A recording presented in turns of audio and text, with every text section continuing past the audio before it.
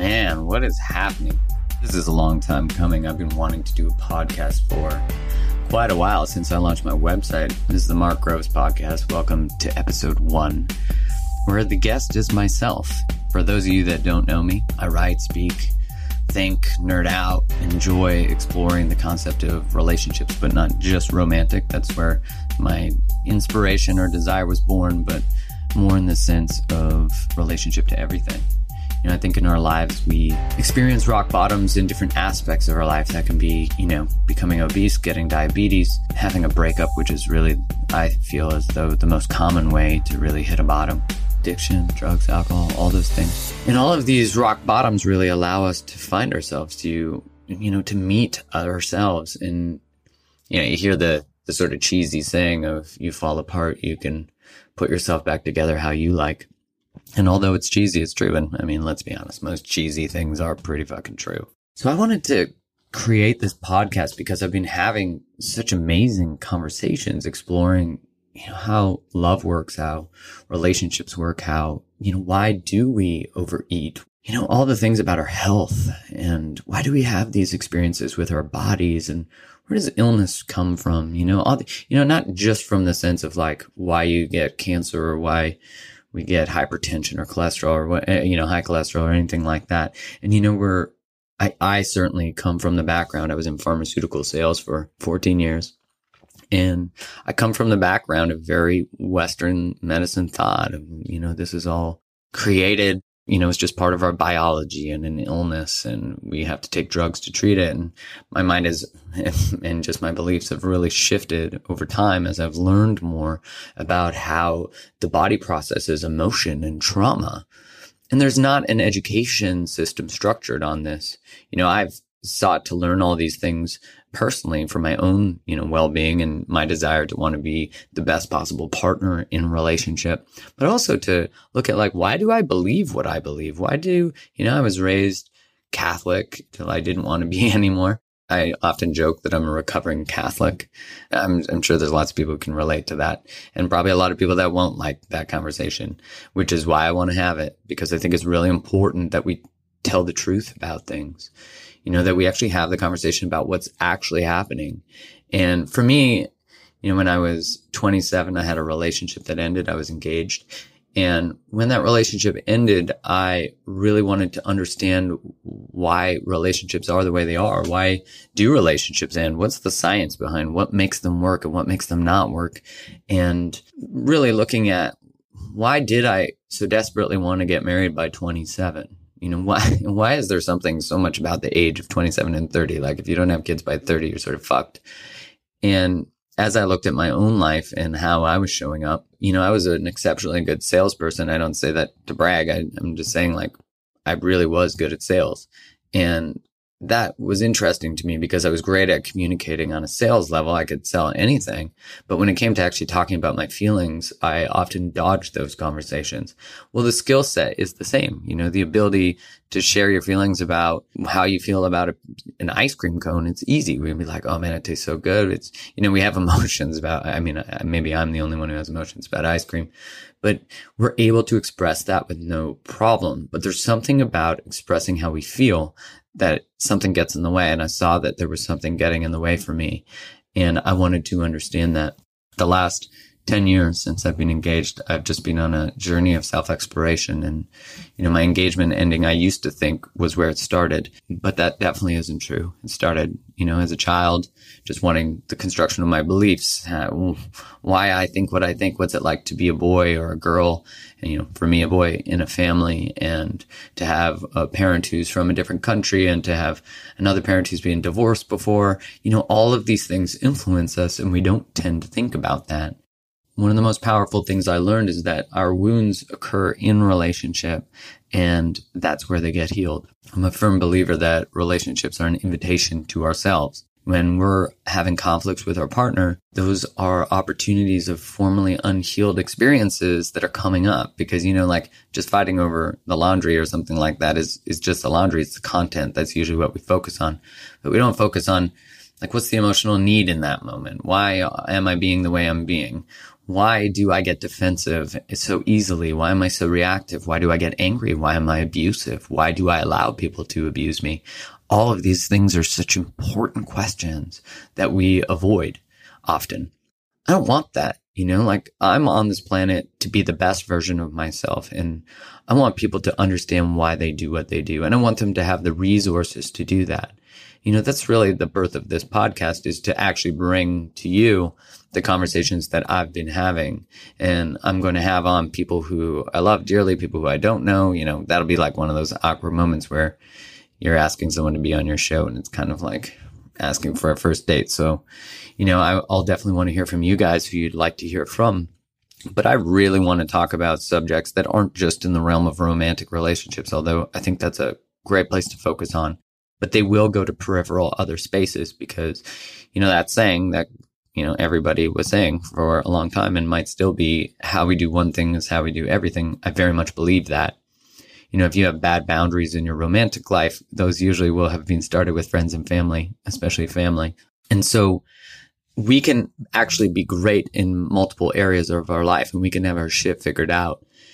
And then there's something about romance and when we share our hearts, the potential for rejection and abandonment that causes the things we haven't healed to come out. So superficially, our life can appear so great, but then what we see is that it isn't, because the moment we're about to be rejected or abandoned, that's when our shit comes up.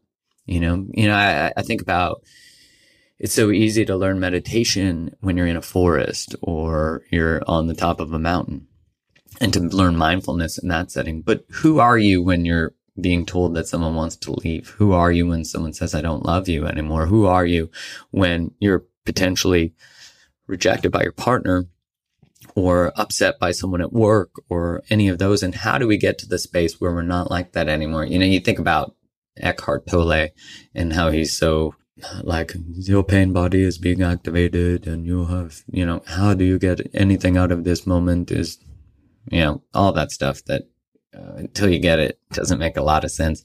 But how do you get as Eckhart Tolle-esque, but with a more dynamic speaking voice, I suppose? Those are really things I want to understand. And I don't think of myself as an expert in anything, but more so someone who is on the journey with everybody else. I'm in the trenches. My relationship is wonderful and amazing, and it's always far from perfect. And that's the part, I think on social media and in those settings, it's so easy to portray life as being perfect and to be at the perfect vacation spots and all those things. But another thing to see within someone's life, and to see that we all struggle, and the common human experience is to feel unworthy. The common human experience is to not be sure about ourselves, to have that imposter syndrome of why would anyone listen to me and all that kind of stuff. And that was certainly true for me when I was leaving pharma and I was starting to write. And as I researched why relationships work and why they don't, I also discovered a spiritual side of myself that I had put to sleep since I'd sort of resented the Catholic Church in a way. And I hadn't explored the side of spirituality or why am I on this planet. I read the book Man's Search for Meaning by Viktor Frankl. And that book really opened me up to the idea of like, what's my purpose on this planet? And I had and still have so much passion about learning about how we relate to other people and what makes it so that we can relate on a much higher level, on a deeper level. How do we get the love we want? How do we create connections that are fulfilling and beautiful and deep? How do we get the thing we've been sold? We've all been sold this concept of a Disney-like experience, and a love story should always be elating and you should always be so in love. You should always have butterflies and you should always be having amazing, mind-blowing sex. And of course, right? Like we all want that. And the reality of life is that you can continue to have mind-blowing sex, but we're often, the desire is to have it with one person. That's the idea of like, why do we search for monogamy and lifelong marriages? And is that the right way to do things? I mean, I don't really believe there is a right way to do anything. We have to be open to the possibility of other things. And, I used to really project my beliefs onto other people, wanting them to believe what I believe. And I, probably still catch myself doing it sometimes. But when we believe something, we believe it so passionately, right? Like whatever we believe in terms of religion or anything like that, it becomes this deep thing within our soul, and it becomes part of our identity. And that's why when we identify as something as a human being, we get very protective of our identity. We're not generally open to that not being true. And I learned that that is not the right way to live, in my opinion. It's to be open to always being wrong. There's a saying, I believe it's a Hindu saying, that they who know not, and they who know not know. So the idea that when you don't know, you actually get it, because there is no, idea that everything has to be a certain way. When you're open to changing the way you see the world, then you're actually free. You're actually open to the possibility that the world might work differently, or love might work differently, or we might have a flaw. We might have room for improvement. And I was very much terrified of personal growth before I needed it, before that inevitable rock bottom of a relationship ending. And I started to see that other people were craving this understanding of like, why is it so hard to leave a relationship that hurts and that doesn't make sense? And why is it so easy to stay in one that doesn't really fulfill us? And why do we leave them when they don't fulfill us, instead of, is there an opportunity to create fulfillment within that relationship? I mean, that's such an important thing to ask, because often you hear people leave too soon. And although in some sense that's probably true, that people do leave too soon because we have the power of choice, before 1969 in the States and 1967 in Canada, divorce it had to be approved by courts. It had to be approved by politicians. And that was the birth of the Divorce Act. And in the States, I believe they call it no-fault divorce. And I'm not really sure about the European or Australian or any of those versions of that. But what happened then is there was a rapid influx of divorce, because now people didn't have to have fault. There didn't have to be abuse, infidelity, cheating, stealing, all that kind of stuff. So, you had to have a reason. And then in 1967, 69, you didn't have to have a reason anymore. So divorces happened. You had relationships that were based on, patriarchal sort of settings. And you had the perfect storm in essence. I mean, we had the feminist revolution at the exact same time, which is still ongoing. We also had the sexual revolution. So you sort of have like this perfect storm of sexed up, some angry and rebellion against the system. And so it wasn't until about, I think in Canada, it was 1986 that they made it that you didn't have to be separated for 3 years, that you could actually go to 1 year. And there was another influx because people were like, well, I can do 1 year separation. 3 years was a lot before it could get legally approved as a divorce. So from that understanding of why is it that we choose something that is 50% failure rate? If we were to ask someone to choose an investment with that failure rate, we wouldn't do it. Eric Fromm has a really beautiful book he calls The Art of Loving. And in it, he talks about how there isn't anything else at which humans fail at so much as love. And yet they don't do anything to figure out how to do it better, generally. And I find that so interesting, that there's something about relationships and love that we are born and we think that we're just good at it. What's so fascinating, though, is the more you research it and understand it, you begin to see that everything that we're taught about relationship generally comes from our family system, from our family. It doesn't come from, school, although it comes from how we interact with our classmates and our coaches and our mentors, our teachers. They're obviously an influence too. Our grandparents are a big influence. And so when we start to see it, we'll often see that our own relationship choices and the way we respond in conflict will be very similar to our parents. And, I wasn't going to get into the dynamics of relationship choice, but hey, it's my podcast. I can do whatever the fuck I want. So I'm just going to. So usually in relationship, we take one of two rules. We either take the pursuer or the runner. In attachment theory, that would be called anxious or avoidance. So avoidant would be the runner, anxious would be the pursuer. And so attachment, just to give you like a quick idea of what it is, it's how we attach to our primary caregiver. So the research is, I believe, from Bowlby. I think that's the name of the researcher. I could look it up. I'll drop a reference in the show notes. But in it, what they did was they observed mothers and toddlers interact. Mom would leave the room. Mom would come back while the toddler was playing, and they'd see how the toddler responded to mom being gone and coming back. And so the first one, mom would leave. Mom would come back. When the mom came back, baby would be crying, terrified, go to mom, and wouldn't leave mom. So the idea, like when mom leaves, mom doesn't come back, is the underlying fear. The baby's, obviously in a high stress situation and really fearful. And then the second one is mom leaves, mom comes back, baby reunites with mom and then goes back to playing, trusts mom. So that would be called secure attachment. And the third type is mom leaves, mom comes back. Baby's like, I didn't even notice you were gone. No big deal. Oh, you're back. Cool. Acts very nonchalant. But physiologically, that baby is responding very similarly to the anxious child. So, inside high heart rate. I was going to say sweat, but I'm not actually even sure babies sweat. But anyways, so you have these three different attachment styles. And what is shown in the research is that how we attach in our early childhood is related to how we attach as an adult. And that is changeable. So, you can learn how to create secure attachments. Ultimately, the underlying definition of like, what is a secure attachment? It would be that our partner's needs matter as much as our own. So there's a prioritization of our partner's needs. The book Attached is a great book to review this, to understand your own attachment type. You can do a test online. So in that, we can actually go from anxious avoidant because, so in the role of relationship, to give you a little more idea of how that shows up in an adult relationship, is an anxious person or a pursuer will often mostly be choosing partners who are really unavailable, they're just out of a relationship. They're not emotionally available. They might be in another relationship. They might just want to date or just hook up or whatever. But the pursuer is constantly chasing that.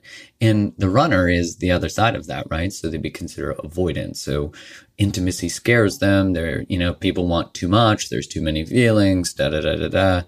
We all know that, right? When someone gets anxious, texts too much, all those things, avoidants get really triggered by that. A secure person might be able to just express, hey, you know what? Like, I notice you're really reaching out to me. I feel your anxiety and I don't want you to have that. What can I, help share with you so that calms that? Like, that's a very secure response to that.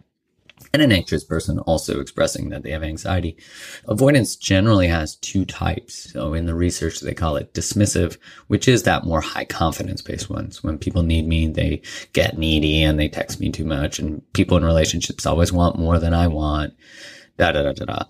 And so that comes from a more high self-worth sort of feeling, and they tend to be more prone to narcissistic behavior. This is based on the research. And tend to be more likely to have one-night stands, casual encounters, that kind of stuff. So the other type of avoidant attachment is called fearful. And so fearful avoidants actually believe in the benefit of a great relationship. They want one, but it's, they're usually people who have suffered a trauma. So sexual abuse, emotional abuse, physical abuse, those types of things. And so the mind, the subconscious goes to, when I let people love me or I love people, they hurt me. And so there can be this deep desire for connection and attachment, but we don't do it because we're so terrified. The underlying result will be pain, abandonment, hurt, rejection, trauma, sexual, whatever, physical, emotional. And when you look at, so the two attachment styles, so anxious or avoidant, you can see that the underlying way they attach is insecure. So it's very easy for someone to go between anxious and avoidant too. So they can go from like really liking someone, then that person's like, I like you back. And they're like, no, oh God, get me out of here. Right. So we can all also experience shifts between the three, depending on how a partner is behaving with us. And I just want you to understand that it's all changeable. We can all learn the skills to create secure attachments. It often involves really stepping towards fear, vulnerability and fear. And the anxious attachment style too, what's really fascinating about that one is we tend to be the chaser, and secure people can teach us how to become secure if we're anxious. By having secure behavior, we can learn it. And so the attachment system is really like a big radar. It's always sensing for safety and security and relationships, not just romantic, it's friendships and parental relationships too, family relationships. So when we're actually looking at our attachment style, really important, again, to honor that you can change it. Really be honest with ourselves. Like when you're doing the attachment quiz, don't give the answer you think they want, give the one that's actually fucking true. Because if we don't actually take an accurate audit of our lives, we can't change it. So that's a really important part. how do we get this attachment style, right? Like we get it as an early child, and then, we look at our relationship patterns. And what's usually interesting is you can look at a parental system and you'll see that one parent is usually more over the top, controlling, more all over it. And maybe smothering, or what do they say in this millennial culture that, a helicopter parent, like a chopper parent. One of my friends, they call him a chopper because he's always hovering over the children. So they have, they're more over it, right? Like controlling, all those types of things. The other one is more unavailable. So it could be someone working, could be an alcoholic, could be someone who never says, I love you, all of these different things. They just tend to be more unavailable. And so you'll usually see parents have each one of those roles. And really what's fascinating too is that when we observe the parental role, we'll generally pick partners who wound us the same way as the parent we share the greatest wound with. So stick with me here. So we always have wounds from childhood. Emotional wounds are defined as any need that doesn't get adequately met. Well, look, how can we actually meet all of a child's needs, right? Like children can't really even use language up until a certain point. So everyone has emotional traumas as a child, emotional wounds. And you think of it like when you're around a stove and you burn your hand, you forever change your behavior around the stove, you hope, right? And it's the same thing with love. So if you burn your heart around certain situations with love, we'll forever change our behavior around love. So very similar to a physical wound, an emotional wound does teach us to change our behavior, but we're not conscious of it. You can have a burn on your hand that's very tangible, but a burn on your heart is not a physical sign, right? Like you can't see it. And in our culture, when we can't see wounds, we don't tend to honor them.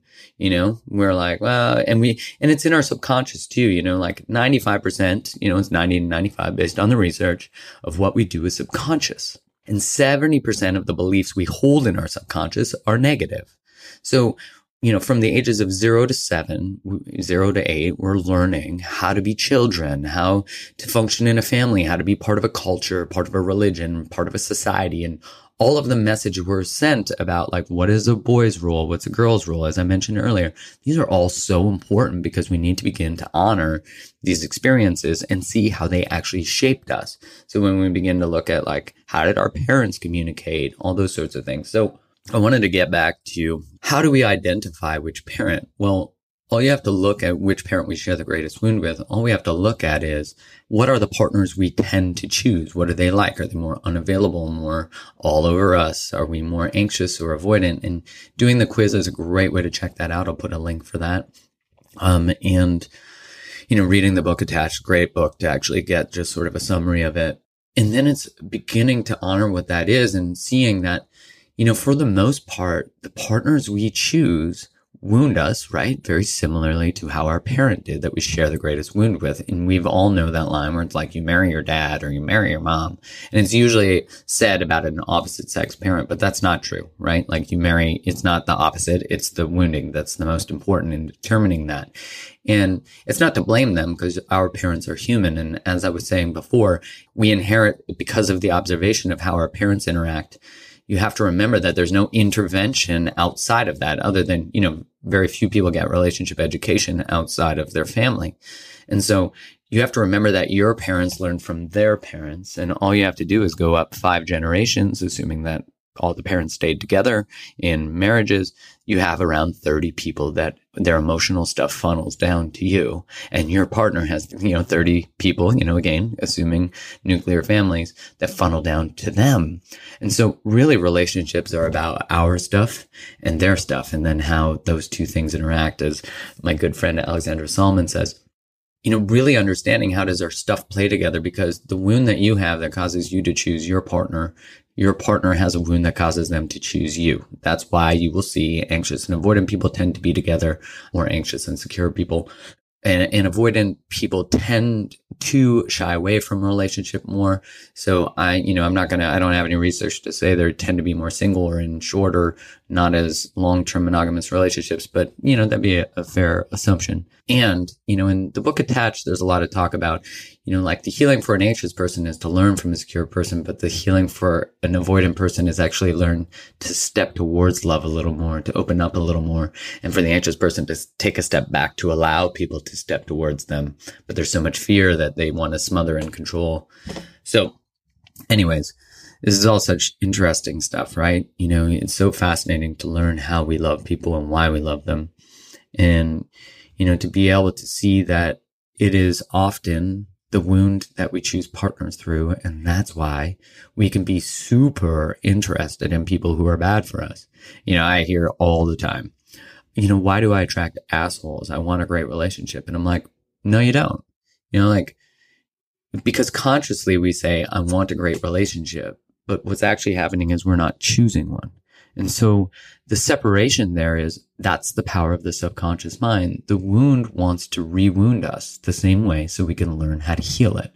So that's why we choose partners who are like our parent who wounded us the most. The subconscious mind almost sort of, in Harville Hendricks' work, in the Hendricks work, they have a great book called Getting the Love You Want, where, they talk about how the subconscious mind actually mistakes the partner for the parent in a way. That's what creates the love chemistry, the connection. And that's why we can be chemically attracted to, that's what we perceive it as, right? But I can't help it. I'm just attracted to these unavailable people who are assholes, who do this, this, and this. But it's the wound that's attracted to them. And so that's where we need to begin to distinguish between what creates our butterflies. Because often unavailability creates butterflies. And in Esther Perel's work, she talks about how desire actually requires separation and mystery and all of those things. And love requires closeness and safety. And so there, this idea that desire and love are always at odds. And I would argue that once you understand how your wound chooses your partner, then you can start to create desire within a safe relationship. This is why when we pick someone who's, an asshole, there's always elation and uncertainty. And if we come from a high conflict home, we'll often seek to create conflict within our relationships. When things are seemingly going well, we might start fights over nothing. And when we have conversations, if our home was high conflict, our nervous system is used to always being heightened. So when someone's ready to choose us and to love us, you can see that the underlying belief is really, I don't deserve it or I'm not worthy of being loved. And so the belief that most people come out of childhood with is, I'm not worthy of being chosen. I'm not worthy of being loved. And, we all share really common fears, fear of rejection, fear of abandonment, fear of not being enough. And when those get triggered, those are the moments that we really go to old childhood patterns that we tend to withdraw or attack or get defensive or critical or anything like that. So really being able to look at how we wound, our wounding patterns, the relationship partners we choose. I know I cover a lot of information, and being able to also take responsibility for if your unconscious or subconscious mind is choosing unavailable people who are hard, who treat you poorly, all those things, it's beginning to look at the underlying belief that creates that. So I think it's John Green who has the quote, we choose the love that we believe we deserve. And that's true. Is you can't believe you're worthy of love and have friends, family, and romantic partners that don't make you feel that way, right? The moment that, it's almost like your belief about yourself is as true as the poorest treatment you have in your life. So if everybody but one treats you, one person treats you poorly in your life, you can't hold the belief that you're worthy of more, because that person will be at conflict with that belief. You can't actually hold that paradoxical experience of I love me and I accept this behavior. And that's why it can feel so challenging. And that's why we can lose friends over it, because it's not rational, right? It's subconscious. And that's why it seems like we're doing crazy shit, when we're picking these partners that don't treat us well, or we're afraid to communicate about emotions or anything like this. It's really this underlying belief that has us choosing these things. And so what happens is we spend our life proving this story, this belief about ourselves that no one chooses me, no one loves me, I'm not worthy of, everyone rejects me, everyone abandons me. We spend our life proving that story instead of, and that's the wound, right? Instead of thinking someone's going to save me, someone's going to love me, someone's going to change the story. We have to change the story. And often we wake up in relationships being aware of this. And, that's a very challenging situation to wake up in a relationship and see we want more. Why did we get here? Why are we settling? All of these are things that I want to explore and talk about. I can't give away the farm, right? I want to explore and talk about these things with other guests and people. And, at the end of the day, we're going to have a lot of fucking fun. I'm going to guess that every single episode is probably going to have the E on it for explicit, because sometimes the F word just flies out. Sometimes I say shit. Sometimes I say asshole. Sometimes I don't usually say bitch, which is interesting that I'm okay with referencing a male as an asshole or a female, but I don't want to use the word bitch because it seems derogatory. So yeah, we have some things to explore in my own mind of why that's true, to not be as kind to men, but to respect and only hold that term for women. That's interesting. We're going to get to that, I promise. But I really want your interaction. I want you to be able to post questions and we can get to those types of things. Really, this is an exploration. And I want you to understand that in the creation of this podcast, like any dream, any idea, we fear how it's going to look. I was afraid of, how do you upload these on the internet? How do you, I had all these things that have held me back from launching this for 3 years. So I'm here. And I have no idea in recording this how it's going to get uploaded or what that looks like. But man, since I made the intention, and I've had so many of my followers on Instagram and Facebook ask when I'm coming out with a podcast, because I've done so many other people's podcasts, that since I've set the intention, I've learned a lot, and people keep popping in my life who are doing these things, who are starting their own, who have the resources and the reference, referring me to other people to help out. So when we set an intention to actually move towards it, which is, I don't know what this looks like, but I need to record it. I need to get episode 1 done. Like, step 1 is get the fucking podcast episode 1 done. So I'm doing it. You're in the live creation. Second step is, I don't know. It's going to show up. It's going to be contact someone who knows about podcasts, get it uploaded on a blah, blah, blah, blah. So I want you to understand that whenever you have a fear of something that's unknown, if you're stepping towards the edge of your creativity, it's like, always move towards that thing. And you as Kyle Cease, my friend, says, we always think of all the things that can go wrong, or what it's going to have to look like at the end, and what happens if it doesn't work, and what happens if no one likes it, and if no one likes this podcast, which, come on, fuck, this podcast is already awesome, but if no one likes it, then what? What's the worst case scenario? Come on. So this will just die in the audio bin with probably thousands of other podcasts, let's be honest. We always think of all the things that we're going to lose, but we don't think of all the things that can come from it. We don't think of all the possibility of all the people we may meet, of all the people we may help, of all the conversations we're going to have. And so we don't think about all of the things we can create because they're not real yet. But if you have a calling towards anything, which I have a calling towards creating this podcast, you have to get started. And however it comes out is perfect. If you have, you just have to begin. And then step 2 shows up. And then you can do step 2. And even if you think you have to restart, that's actually step 3, because you figured out that the first thing didn't work. So much love to you guys. I just spoke for 35 minutes.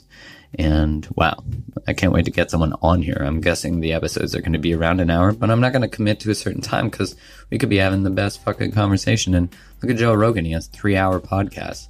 So I look forward to entertaining you in your car, in your headphones, when you're working out, whatever that is. Maybe I'll try to get a deeper, sexier voice for that.